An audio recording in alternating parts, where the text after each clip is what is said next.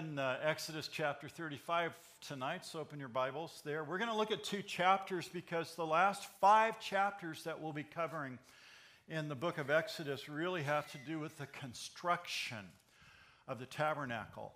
And we've already covered all the different aspects, but we're going to kind of cover it again. God really wants this record to be here. These last 5 chapters in the book of Exodus really are all about just constructing the tabernacle, which really ties together the whole theme, of the book of Exodus here. The purpose of the books is really about God's redeeming his people. Remember, they were 400 years as slaves in Egypt. So this story is about God redeeming his people so that he could live in their midst. It's always been God's heart to live with his people. But sin has separated us from God. And it was sin that separated the 12 sons of Israel. Jacob's sons, separated them. We went through the book of Genesis, then we came to the book of Exodus. So if you've been here on Wednesday night over the last couple of years, you've got a great Bible education and understanding of these Old Testament books.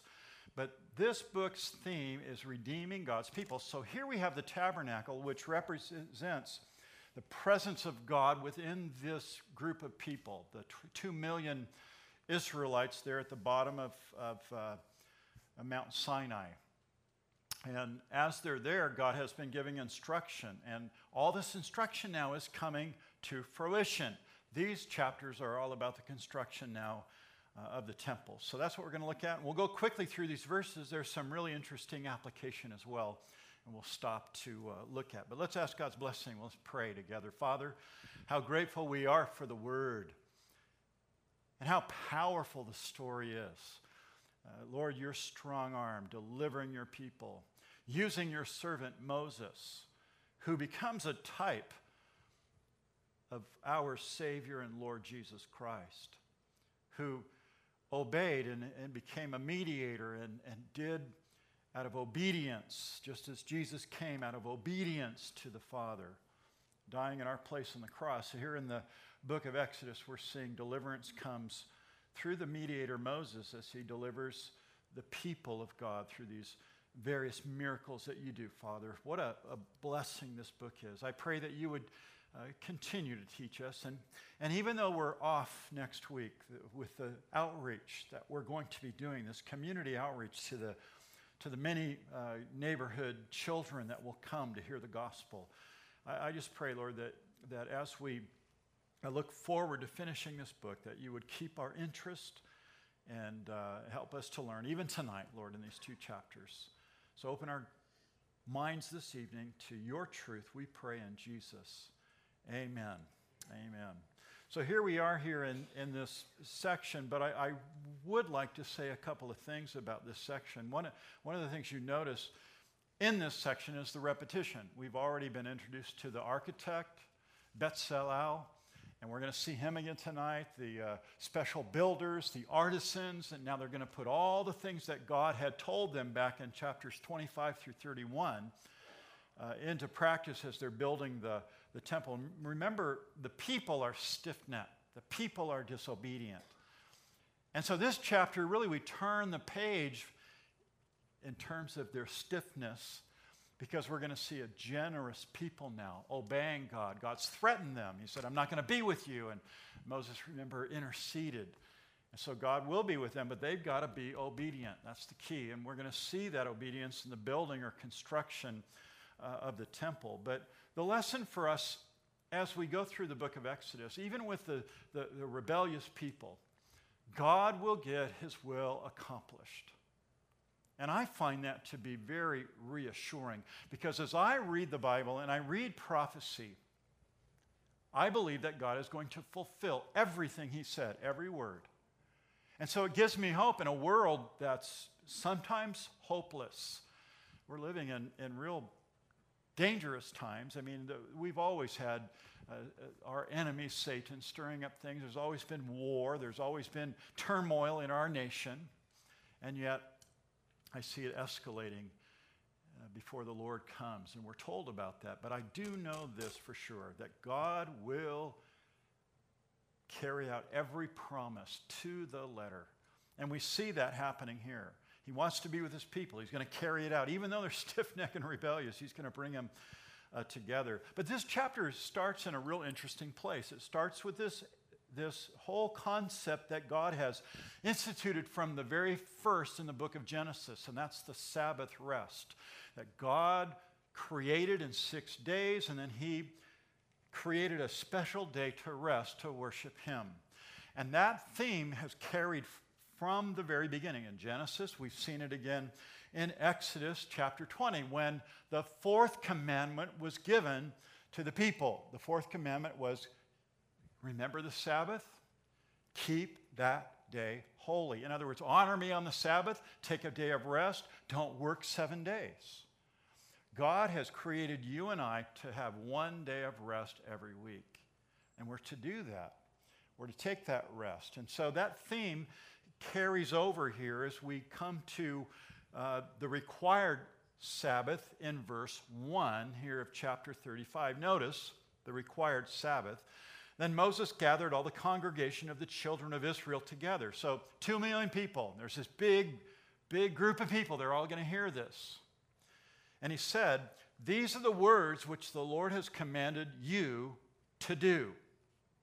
Work shall be done for 6 days. This is really interesting because the tabernacle is not built. It's going to get built. We're going to see people give to it. But he begins this way. This is very important to God.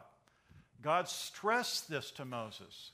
And I don't think you can underscore it enough. This is important. This is the rhythm of life. This is what God wants us to do. And he wants his people to know, before you get lost in the work of building the tabernacle, I want you to remember the seventh day shall be a holy day for you, a Sabbath of rest to the Lord. And then whoever does any work on it shall be put to death. Serious. God's very serious about the Sabbath. Verse 3, you shall kindle no fire throughout your dwellings on the Sabbath day. That's how serious God is. Before construction works on the tabernacle for the Lord, Moses makes sure that the people understand that they are to have rest in the Lord. Very important.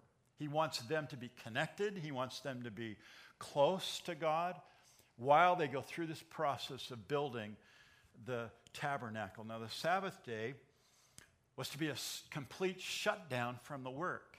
And notice he says you don't even start a fire. I want you, and there's a reason for that, because he wants the people to worship him.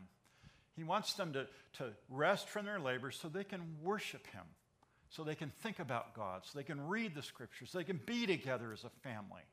That's God's intention there. The Sabbath was created by God so that we could rest. That's what the word Sabbath means. And the double B in the Hebrew, I've told you this several times, just emphasizes the word. It's like saying double rest. So he wants us to have rest and worship on 1 day a week. We're to remember God. That's what separated these people from all of the nations around them. It was this Sabbath rest. That would make them different. When another person came from another culture and they came into town on the Sabbath day, how come the stores are closed? How come everybody's at home? How come nobody's moving around? Because we worship God on this day. It was a testimony to the other nations around them. Here it is in Exodus chapter 20. Here's the law that God gave, the fourth commandment. Remember the Sabbath day to keep it holy. 6 days you shall labor and do your work. But the seventh day is a Sabbath, a rest of the Lord your God. In it you shall do no work, you, nor your son, nor your daughter, nor your male servant, nor your female servant, nor your cattle, nor your stranger who is within your gates. So God's people were always to keep the Sabbath holy. What does that mean?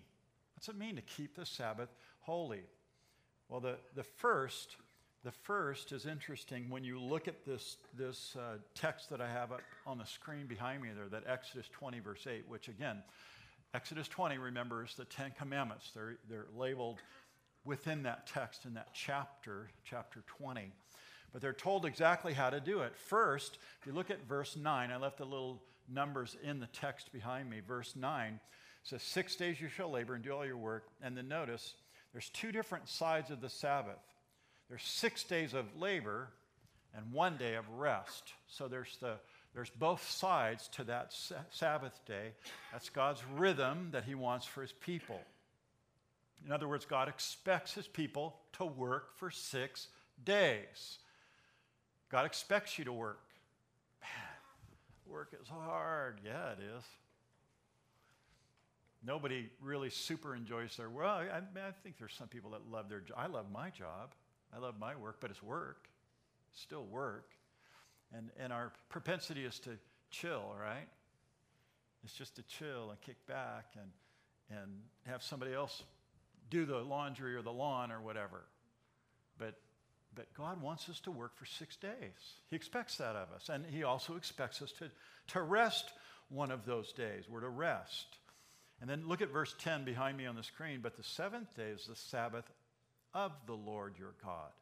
In it you shall do no work. And no one was to work there. And everyone in the household. In other words, as a father, I couldn't say to my 10 kids, you guys clean up. You do the laundry. You go out and clean up after the cattle. You go do the lawn, whatever. You weren't able to foist your work on anyone. The whole family, the whole life stopped. That was what rest meant. You couldn't even have your servants do your work, or you were really judged. So it was to be a day of rest. Everyone, animals, visitors, little kids, benefited from that day of rest. And then notice at the end of this, it went away. Oh, there it is. God's command in verse 11, therefore the Lord blessed the Sabbath day and hallowed it. So God blessed a day of rest. Now I went into detail when I taught this about how we're not called to worship on a specific day. The New Testament never requires you and I as New Testament believers to worship on a certain day. There are those that believe that. They're very legalistic about that day and what they do on that day. In fact, we had Sunday morning, I don't know if you parked your car out front like I do.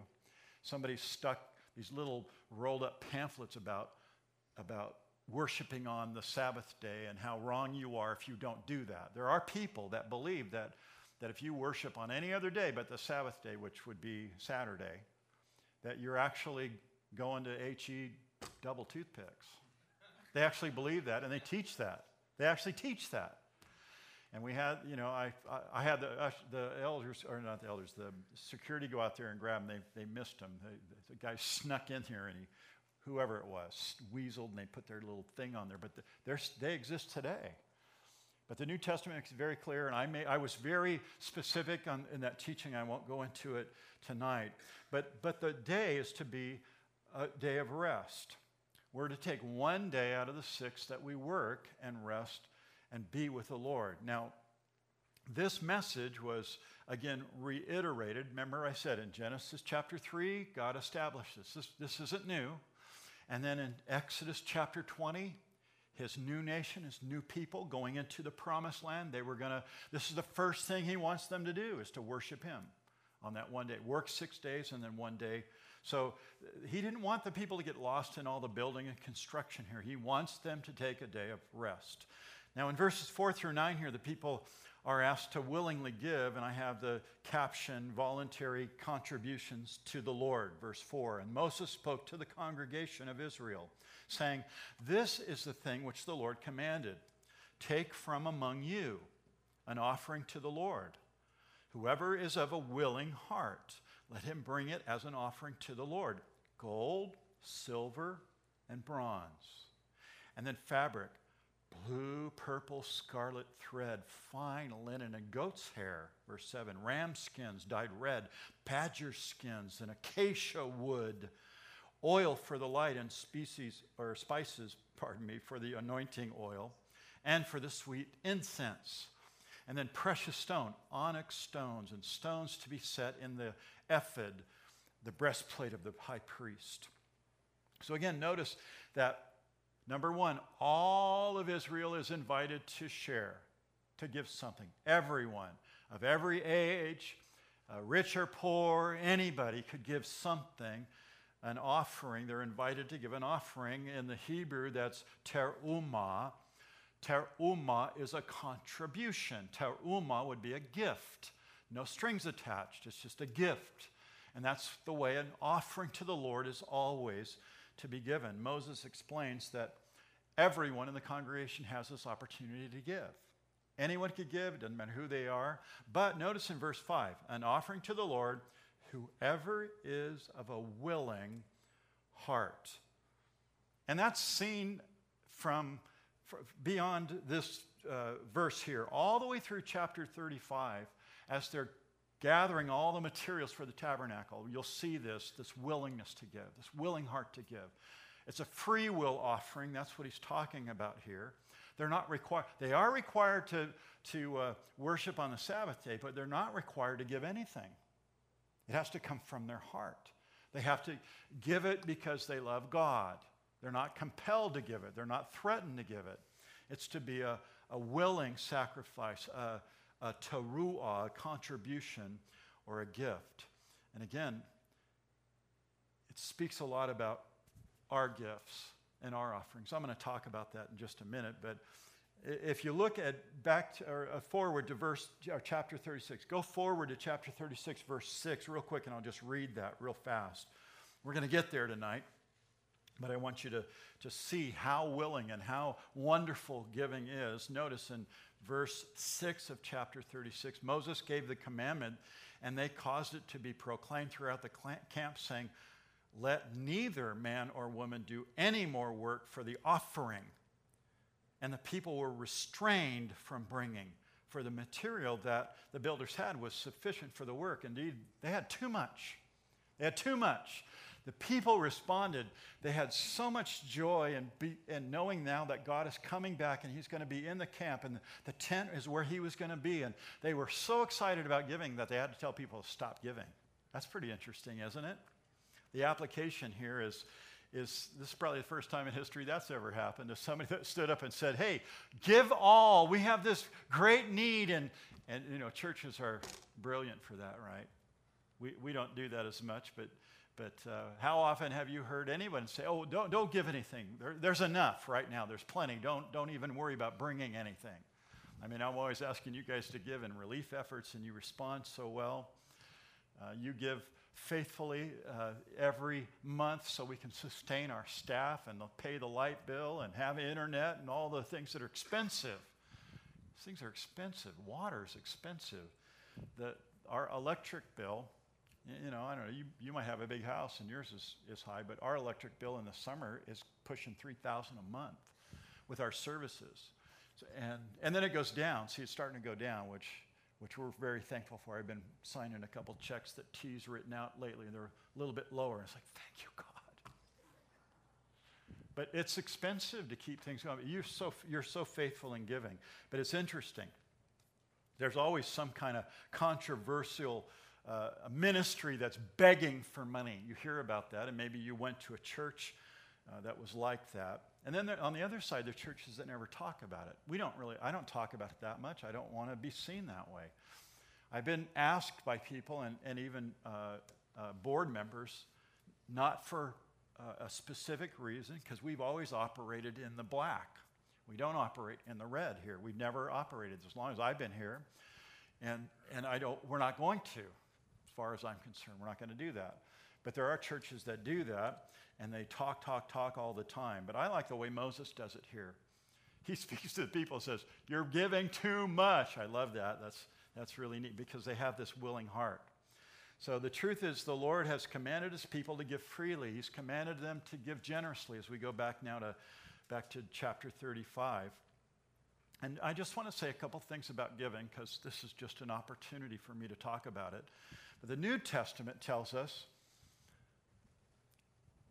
that we're to give. It's not an amount. There's no 10%. In the Old Testament, there was a tithe, the temple tax. And you'll see that as you read through the Old Testament. And people ask all the time, "Pastor, how much am I supposed to give?" I said, "You're just supposed to give cheerfully. But how much of my gross or my income or my net, or is it 10%? Is it 50%?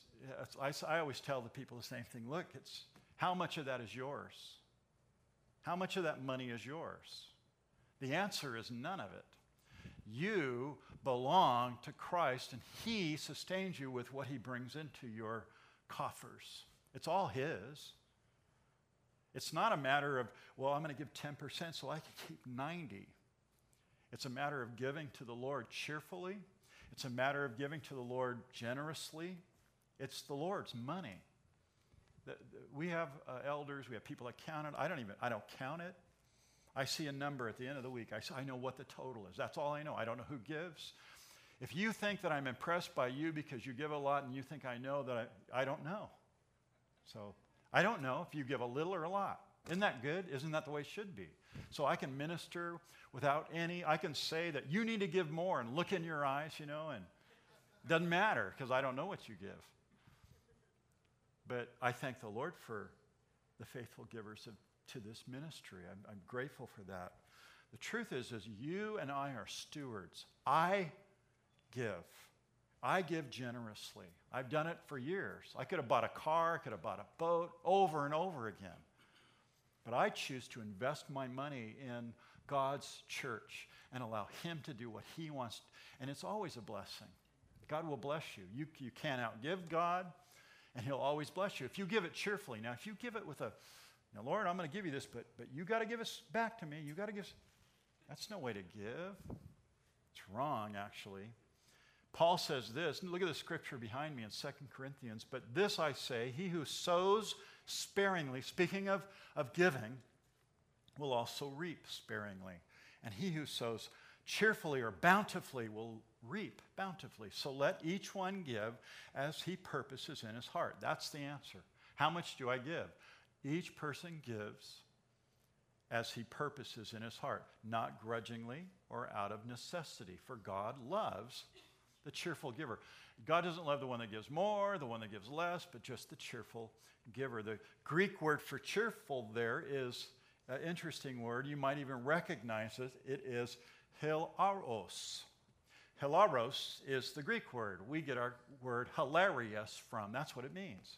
God loves the hilarious, the hilaros giver. That's what He's looking for, your heart. And as you give your money freely. And so that's what God wants to see. The person that gives out of obligation, the person that was told by his parents, you always give that tithe, because if you don't, you're ripping off God. The person that writes a check out with that kind of guilt over them, I write to, and God has to keep me well, and they get cancer, and I've been giving money to you, God, for years, and they're mad, they're resentful. You have to be really careful. You just give freely, you give generously, you just give it to the Lord. And then you let Him do what He wants with your life and with that money. And to hear about missionaries, I talked to our missionary in Papua New Guinea just the other night. He called me. We had a long conversation. I'll share that with the men of the prayer group tomorrow night. So guys, come and I'll tell you that whole story about what's going on with Kevin. But our missionaries are supported by your gifts as well. And if you expect to get something back, you'll get resentful, you'll get bitter, and then you'll leave the church, and I don't want to give any more money. That's just the wrong way to do it. If you don't want to give, I'm just going to tell you tonight, don't give to this ministry. Because if it makes you resentful, or if you think you're going to get something in return, then that's not being a cheerful, hilarious giver. That's the only kind of giver that we're to be.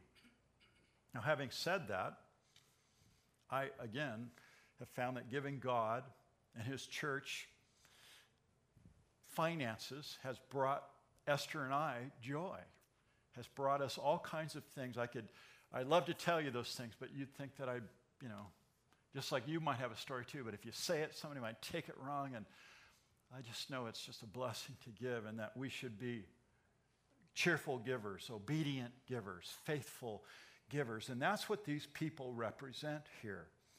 The gift was to be voluntary. It was to be also, interestingly, proportionate, meaning that everybody gave something to the building or construction of the tabernacle. Each one gave within their capacity. Some could give gold and silver, but some just gave wood. Did you notice that? Some only had wood. That's all I have. I got wood. And so they were to bring their wood. I mean, isn't that beautiful? God uses everything that people give. And everyone has an ability to bring something to contribute. That's what we're seeing in this text. And notice that giving to God wasn't limited to finances. It was anything or their ability. So here in verse 10 through 19, again, I'm going to take these larger sections. Every skilled person gave, and they contributed. This is kind of cool. All who are gifted, verse 10, artisans among you shall come and make all that the Lord has commanded. So all these materials are coming in. So now God calls for the gifted artisans. The tabernacle, its tent, verse 11, its covering, its clasps, its boards, its bars, its pillars, its sockets. The ark and its poles, the furniture, the mercy seat and the veil of covering, the table, its poles, its utensils, and showbread. Also the lampstand for the light, its utensils, its lamps, and the oil for the light. These are all things that you could bring and contribute in and participate in building. And then the altar, verse 16, a burnt offering with a bronze grating, its poles, all its utensils, the laver, its bases, the hangings of the court, its pillars, their sockets, the screen of the gate of the court, the pegs, and the tabernacle, the pegs of the court and their cords, the garments, those would be important, right, for the priests of ministry, for ministering in the holy place, the holy garment for Aaron the priest, and the garments for his sons to minister as priests. Again, all these details were given earlier, back in 28 through 31. You see all the, and we went into those. Remember, we did that. But now they're going to bring it all together. I like to apply this to like our work day last week, where some people, just come and do stuff. We had a really successful day last Saturday. You might have noticed some things around here, planted or whatever. It was neat. We were outside, inside. But there are people that come during the week and they do things because they have the skill, and so they do. It's a blessing to do that. You can run a vacuum to the glory of God. You can pick up trash in the morning for the glory of God. Anybody can do anything. You just have to be available. If you want to be blessed, just be a blessing. It's always that way, and it was that way for these people. And then notice here in verse 20, all the eager and willing servants, verse 20, and all the congregation of the children of Israel departed from the presence of Moses. So where are they going? Where are they going right now? They just heard what they're supposed to do. Where are they going? They're running to get their stuff. I love this. Everyone came whose heart was stirred. So now they're stirred up. Hey, what can I have? Let's go find stuff in the tent. I have extra gold. I have this. They're coming up with all this stuff. And everyone whose spirit was willing, and they brought to the Lord's offering for the work of the tabernacle, for meeting, for all of its service, and for the holy garments. They came, both men and women, as many had a willing heart. There's that thought there, willingness, eagerness, cheerfulness in giving, just willingness to a heart to give. They brought earrings and nose rings. They wore nose rings. You thought it was something that you just did it in the 90s and 2000s and 2018. I'm really hip and I got a nose ring. No, this has been going on forever. Nose rings. They brought them to be used in the temple. And then every man, verse 23, who's found blue and purple and scarlet thread, fine linen and goat's hair and red skins of rams and badger skins, they brought them. Everyone who offered, verse 24, an offering of silver or bronze brought the Lord's offering, and everyone with whom was found acacia wood for any work of the service brought it. All the women who were gifted artisans, they spun yarn with their hands, and they brought what they had spun. So they bring fabric, blue and purple and scarlet, and fine linen. And all the women whose hearts stirred with wisdom, they spun yarn. I guess it must be a lot harder, right, to use goat's hair and make a garment or a sheet out of goat's hair. The rulers, verse 27, they brought their expensive stones, onyx, the stone to be set in the ephod, the breastplate, and spices and oil for the light, and anointing oil and the sweet incense. The children of Israel brought a free will offering to the Lord. And all the men and women whose hearts were willing to bring materials for all kinds of work which the Lord, by the hand of Moses, has commanded to be done. This is the way every church should work. This is the way our church should work as well. When there's an opportunity, you should serve. Wednesday night, big opportunity. Kermit's got a team that's just going to walk around and minister. They're going to hand out tracts and ask people if they know Christ. Sally's going to have a little prayer tent. If you want to pray, you can meet with Sally and Material. She's going to have a little prayer tent. People can go and pray with Sally over, I don't know where, she'll probably be under the patio here. Maybe you're good at picking up trash. You can come and serve. That's the whole idea. Let's serve and see what God does. Changing hearts. Destroying the stronghold of Satan in this community. We have an opportunity to share the gospel, and that's what will break it down. It's the truth of the gospel. Or when I ask you to give gifts, and I'm going to do it pretty soon for Mexico, we give money, we go across the border, we buy gifts, and we go in and give to those children that we minister to all year. It's a big ministry. We go to the work camps where they don't really see anybody. They go in and they get fed, but they don't get a Bible, they don't get a tract, they don't get a little doll or a car. At Christmas time, with a Bible and a tract and a missionary genie who says Jesus loves you. And when you have those opportunities, you need to take them. Just like these people, their hearts are stirred. They're stoked. They're running back to their tent and they're getting whatever they can so they can add to the collection so that the tabernacle and the presence of God will be with them. Don't you love it? It's wonderful. We're also going to do it just for your information. Our homeless ministry, that we're going to do a Thanksgiving feeding the Sunday night before Thanksgiving. You can be a part of that. If you've never been a part of the homeless ministry, just go down there. You can bring a turkey that you make, and it can be used that night. Bring some canned food. We're going to have canned food drive. You'll hear about it Sunday. So you can bring a can of something. If that's all you have is wood, then bring it. Maybe you can do a turkey or a ham or something. Or maybe you can go down and cut it and be a part of serving. We're going to be a part of that as a church to help the homeless in our area, feeding people in the name of Jesus. So there's opportunities. When they come, you should take advantage. Both men and women here, their hearts were stirred and they jumped right in. Everyone brought a free will offering to the Lord. Whenever I read it, I get excited because when I ask you, you guys always respond, and it's exciting. I just love it. So now, as we move through the narrative, we come to chapter 35. All of the planning has been done, chapter 28 through 31 for the tabernacle, and all the furnishings and all the gold and the poles and all the dimensions of everything, they've all been laid for. Now all the people have brought all this stuff. It's mounting up. They're piling up all this stuff so they can build the tabernacle here. The people, they're all excited about it. The artisans have come together, the women that are sewing and embroidering, and everyone's coming together now. That's what we're seeing here. And then we get this special man. We've met him before, but here in verse 30 of chapter 35 through the first two verses in 36, notice, Moses said to the children of Israel, "See, the Lord has called by name Bezalel." Real quick story. Esther and I met with and had lunch with Shalom.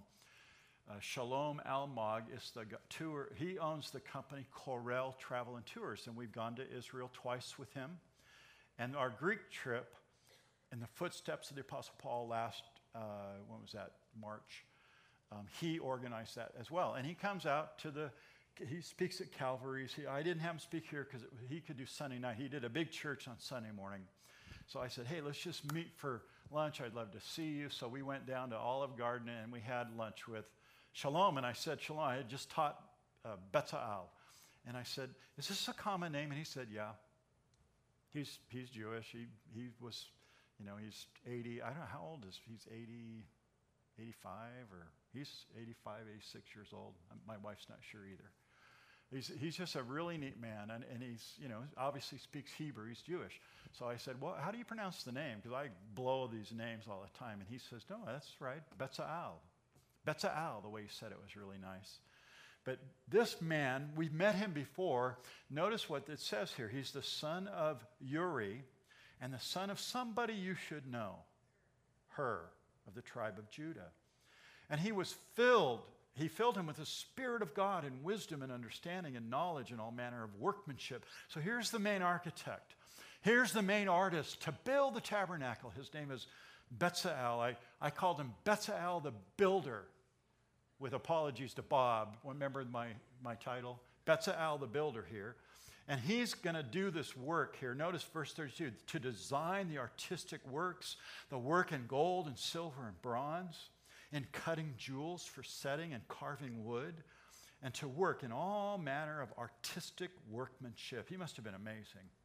Verse 34, and God has put in his heart the ability to teach others to do the artistic work.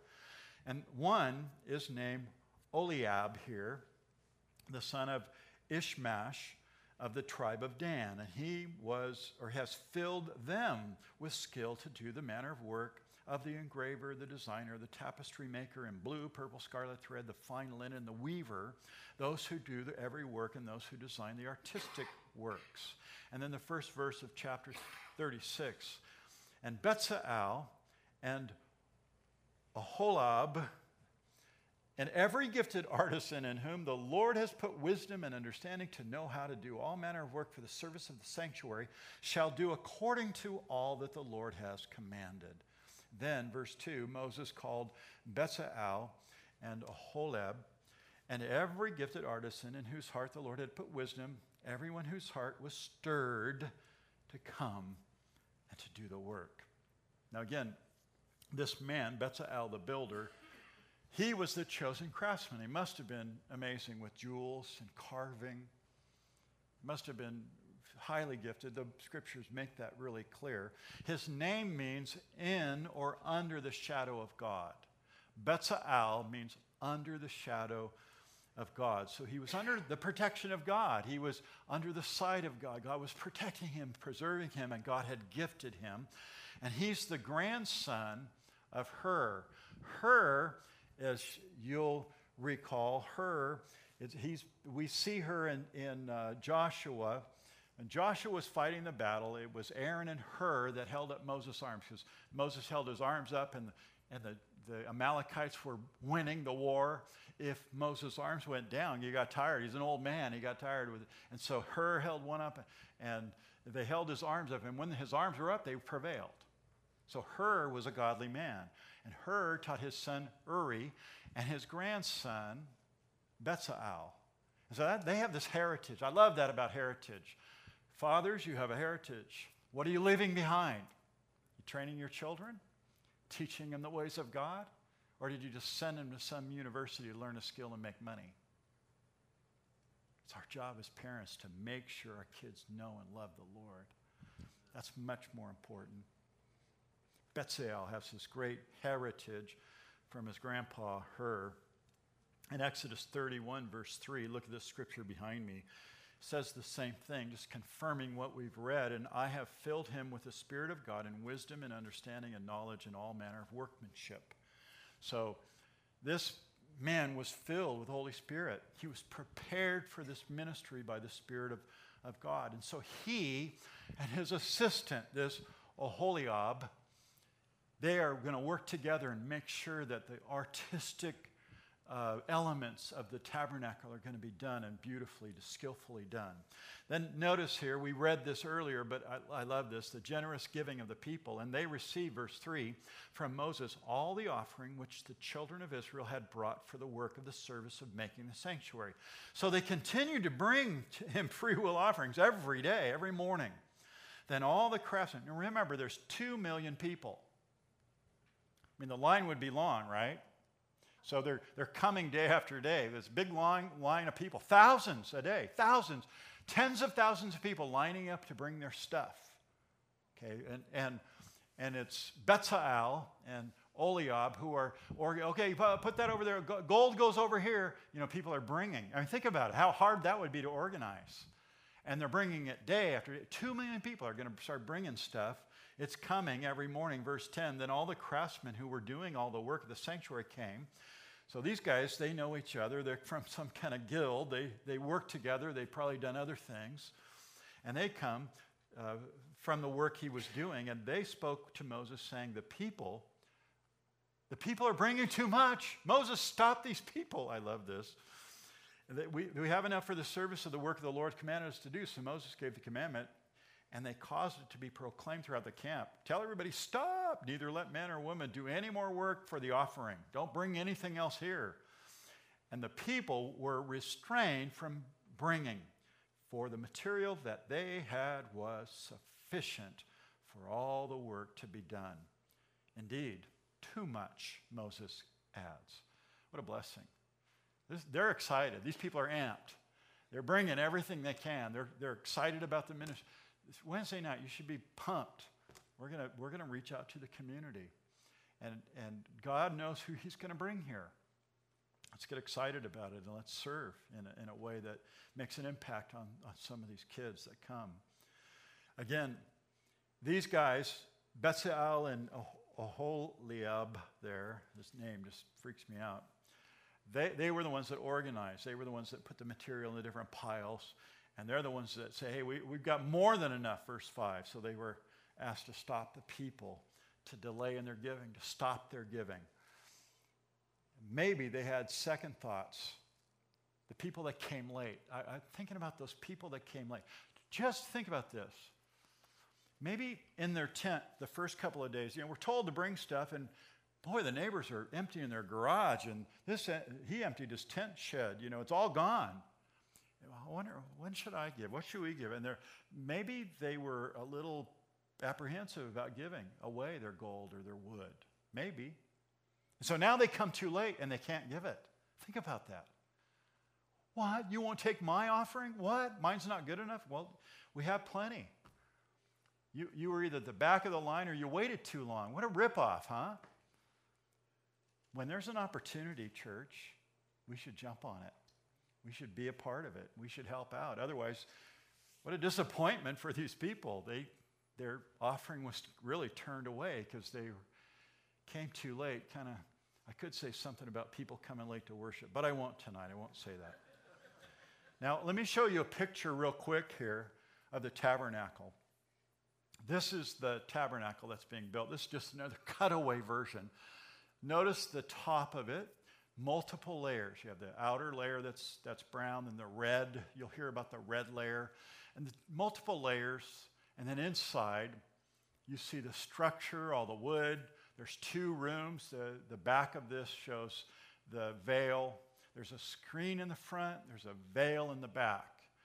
The veil is very thick. It has that purple fabric, as you see there, blue and purple, and it has angels or cherubim artistically embroidered on it. And the 2 different compartments of the tabernacle, the holy place, and then the Holy of Holies, which is way in the back there, that little portion way in the back. Now, in Exodus 25, we're told the size. It's only 15 feet wide. 15 feet. So my span's 6. 15 feet, so about from there to here. 15 feet wide, 45 feet long. And then it was, I think, like 12 feet high. So it's not that big a building. It could fit in here. It's not that huge. But they covered everything with gold. There were gorgeous, this is a stunning building. The effort it takes is the artisans and all those things. But it's a stunning building. Now, outside, this sat in a courtyard. Do I have a picture of the courtyard? The courtyard, I've shown you this picture. There's the 15 by 45 building way down at the end. In the front, the white linen, it would have been a white linen curtain that delineated the court. And in the court is where the sacrifices were done. You walk through the first veil, and you come right to the altar of sacrifice. Remember, it was a big, massive square box covered with bronze. And that's where they would take the animal that was brought in, they would kill it right in the front, blood would flow, they'd throw the animal, and they'd burn it. And that was that just reminded the people that they're coming into the presence of God. They got to deal with sin, and it's going to cost something. And it was the lifeblood of the animal. They couldn't come near God without that sacrifice because they're sinful. And then they got closer and closer, and the priest would wash in the laver. You can see it behind, and then they would go. The priest would go, and weekly, we talked about this last week, and we've shared this on Wednesday night as well, but the priest would go into weekly, or daily, actually, Aaron, the high priest, would go in daily to make sure the lamp was lit. It had to stay lit in there. And then there was the showbread weekly. So daily lamp, weekly showbread. And then once a year back into the Holy of Holies where the mercy seat and the ark was. So this was a very important structure, but there's kind of the layout of the whole structure. That's what they're building with all the materials that are coming in. And then there's all these furnishings. There's the inside the holy place, you have the candelabra, the golden candelabra. You have the table of showbread that was very ornate. And then the altar of incense that burned continually.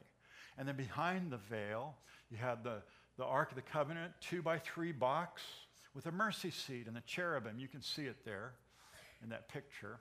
And then on the outside, where all the altar sacrifice and all the laver and all those things, there were utensils. There were knives and lots of knives, lots and lots of knives, tongs and different things to divide up the animal, carve it up and all.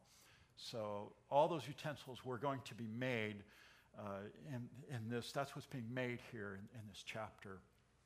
Now notice in the beginning of verse 8 here, almost to the end of the book, this is the construction of the tabernacle. That's why I've taken these two verses or chapters really quickly together. Then all the gifted artisans among them who worked on the tabernacle made 10 curtains of woven and fine linen, and a blue, purple, scarlet thread.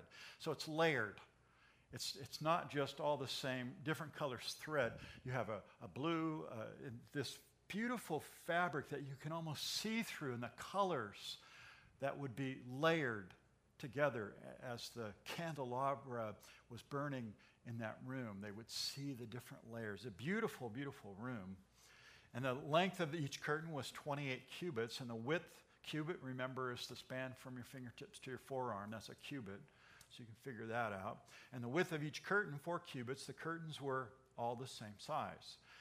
So Bezalel, filled with the Spirit now, he's going to embroider these beautiful cherubim on these curtains that are inside, hanging on the inside of the tabernacle there, which depicts a beautiful heavenly scene. Blue, sky blue with the effervescence of purple and different fabric colors, and then you have cherubim.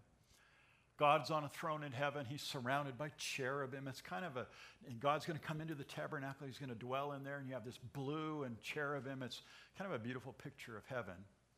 And then verse 10, and he coupled 5 curtains to one another, and the other 5 curtains he coupled to one another.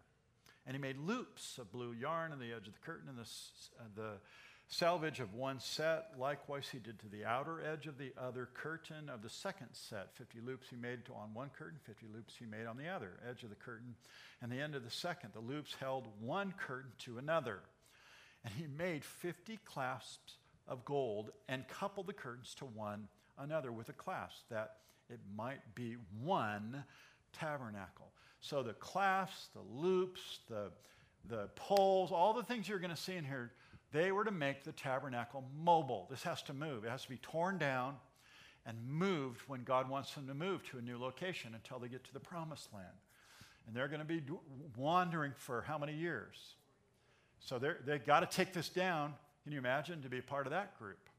We always get bummed out when we got to move these chairs over here when the women have that's happening too in December, right? When is that happening? The 7th of December. So I need a bunch of men. We're going to move all these pews over here so that women can do all so we're doing the same kind of things. So I'm just priming you guys. We need help to do that. That'll be a Wednesday night, by the way. And so all of these things were made so that the tabernacle would be mobile. That's the whole idea here. And the interior layers are beautiful. And then the outer layers, they're waterproof. Notice this. He made curtains of goat's hair, verse 14, for the tent over the tabernacle. He made 11 curtains. The length of each curtain was 30 cubits, and the width of each curtain was 4 cubits. The 11 curtains were the same size. He coupled 5 curtains by themselves and 6 curtains by themselves. And he made 50 loops on the edge of the curtain that is outermost in one set, and 50 loops he made on the edge of the curtain for the second set. And he also made 50 bronze clasps to couple the tent together that it might be one. Then he made a covering for the tent of ram skins, dyed red, and the covering of badger skins above that. So the ram skins and the badger skins, those were the waterproof layers. So the water can't get inside because this is going to be outside. It's a tent on the outside. Now in verses 20 through 34 here, we get the structure, all the interior boards and all. What holds this tent up? It's not just stakes. This isn't just aluminum poles. This very elaborate wooden structure, verse 20, the tabernacle, he made boards of acacia wood standing upright. The length of each board was 10 cubits. The width of each board is 1.5 cubits. Each board has 2 tenons for binding one another. That's kind of a cool way to build, with tenons. Thus he made for all the boards of the tabernacle, he made boards for the tabernacle, 20 boards for the south side, 40 sockets of silver he made to go under the boards. So they have an anchor. They're 250 pounds, each one of these silver anchors that the boards went into. It's very elaborate, very sturdy structure. Verse 25, and for the other side of the tabernacle, the north side, he made 20 boards, and there are 40 sockets of silver, 2 sockets under each of the boards. For the west side of the tabernacle, he made 6 boards. He also made 2 boards for the 2 back corners of the tabernacle. Verse 29, and they were coupled at the bottom and coupled together at the top by a ring. Thus he made both of them for the 2 corners. So there were 8 boards and their sockets, 16 sockets of silver, 2 sockets under each of the boards.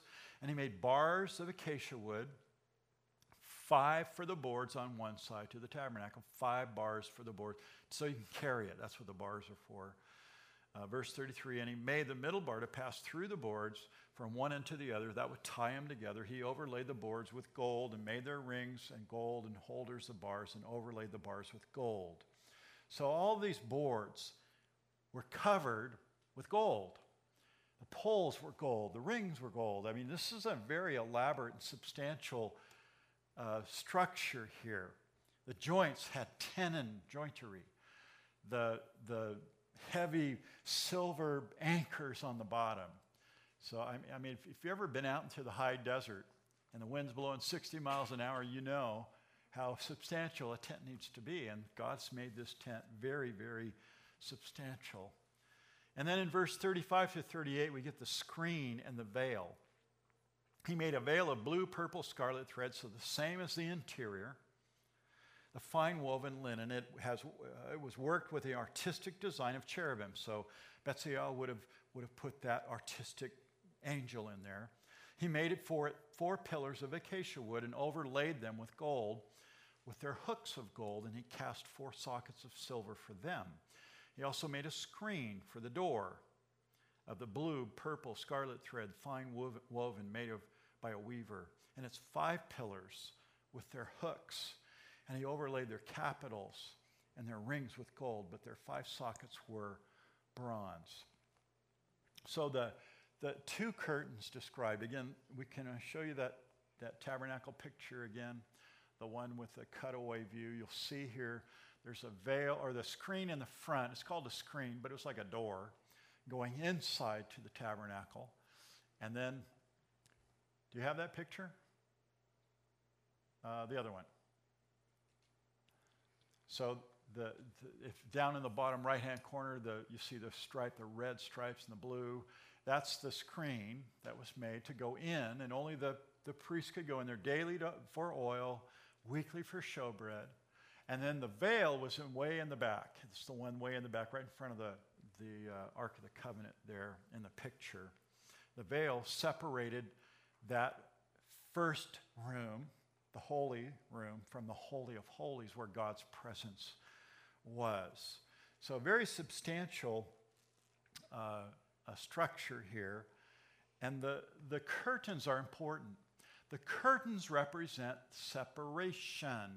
separation from God. Sin separates man from God. And these curtains here separated the holiness of God from the sinful man. Even the priest was considered sinful. He had to sacrifice before he could go into the Holy of Holies. He could only go there once every year. So this structure is very important. The veil is important, providing separation. Here's the way I'm going to end this study tonight. When Jesus died on the cross, the veil of the temple, and we're not talking the tabernacle, but this same structure you're looking at here in tent structure was later built as a solid stone structure. It still had the two separations, but there was a veil. And the veil of separation was torn on the day that Jesus died. You know the story. You know the whole beautiful picture of Christ's sacrifice, and the veil of the temple was ripped from top to bottom, providing access directly to God. Jesus in his death provided access. His blood was the perfect sacrifice for your sin, for my sin, and there's no longer separation. It's Ephesians 2. Here's the final verse of the night. For he himself is our peace, who has made both one and has broken down the middle wall of separation. It's speaking of this veil, speaking of Christ's work on the cross so that you and I have access to God. Let's pray. Father, I thank you. I thank you for this scripture. Lord, we read a lot, these 2 chapters, but there's so much here. And we thank you for the record that we're reading.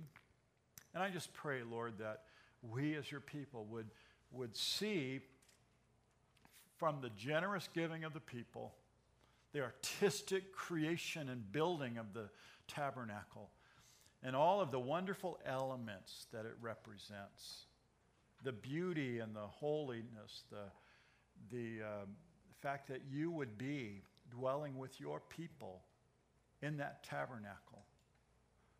With them, Lord, that's your heart.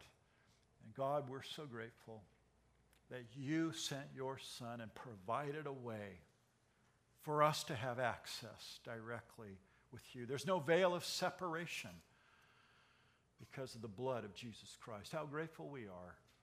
So tonight we rejoice in that and we thank you. And Lord, I just want to tonight pray with these your people for next Wednesday night.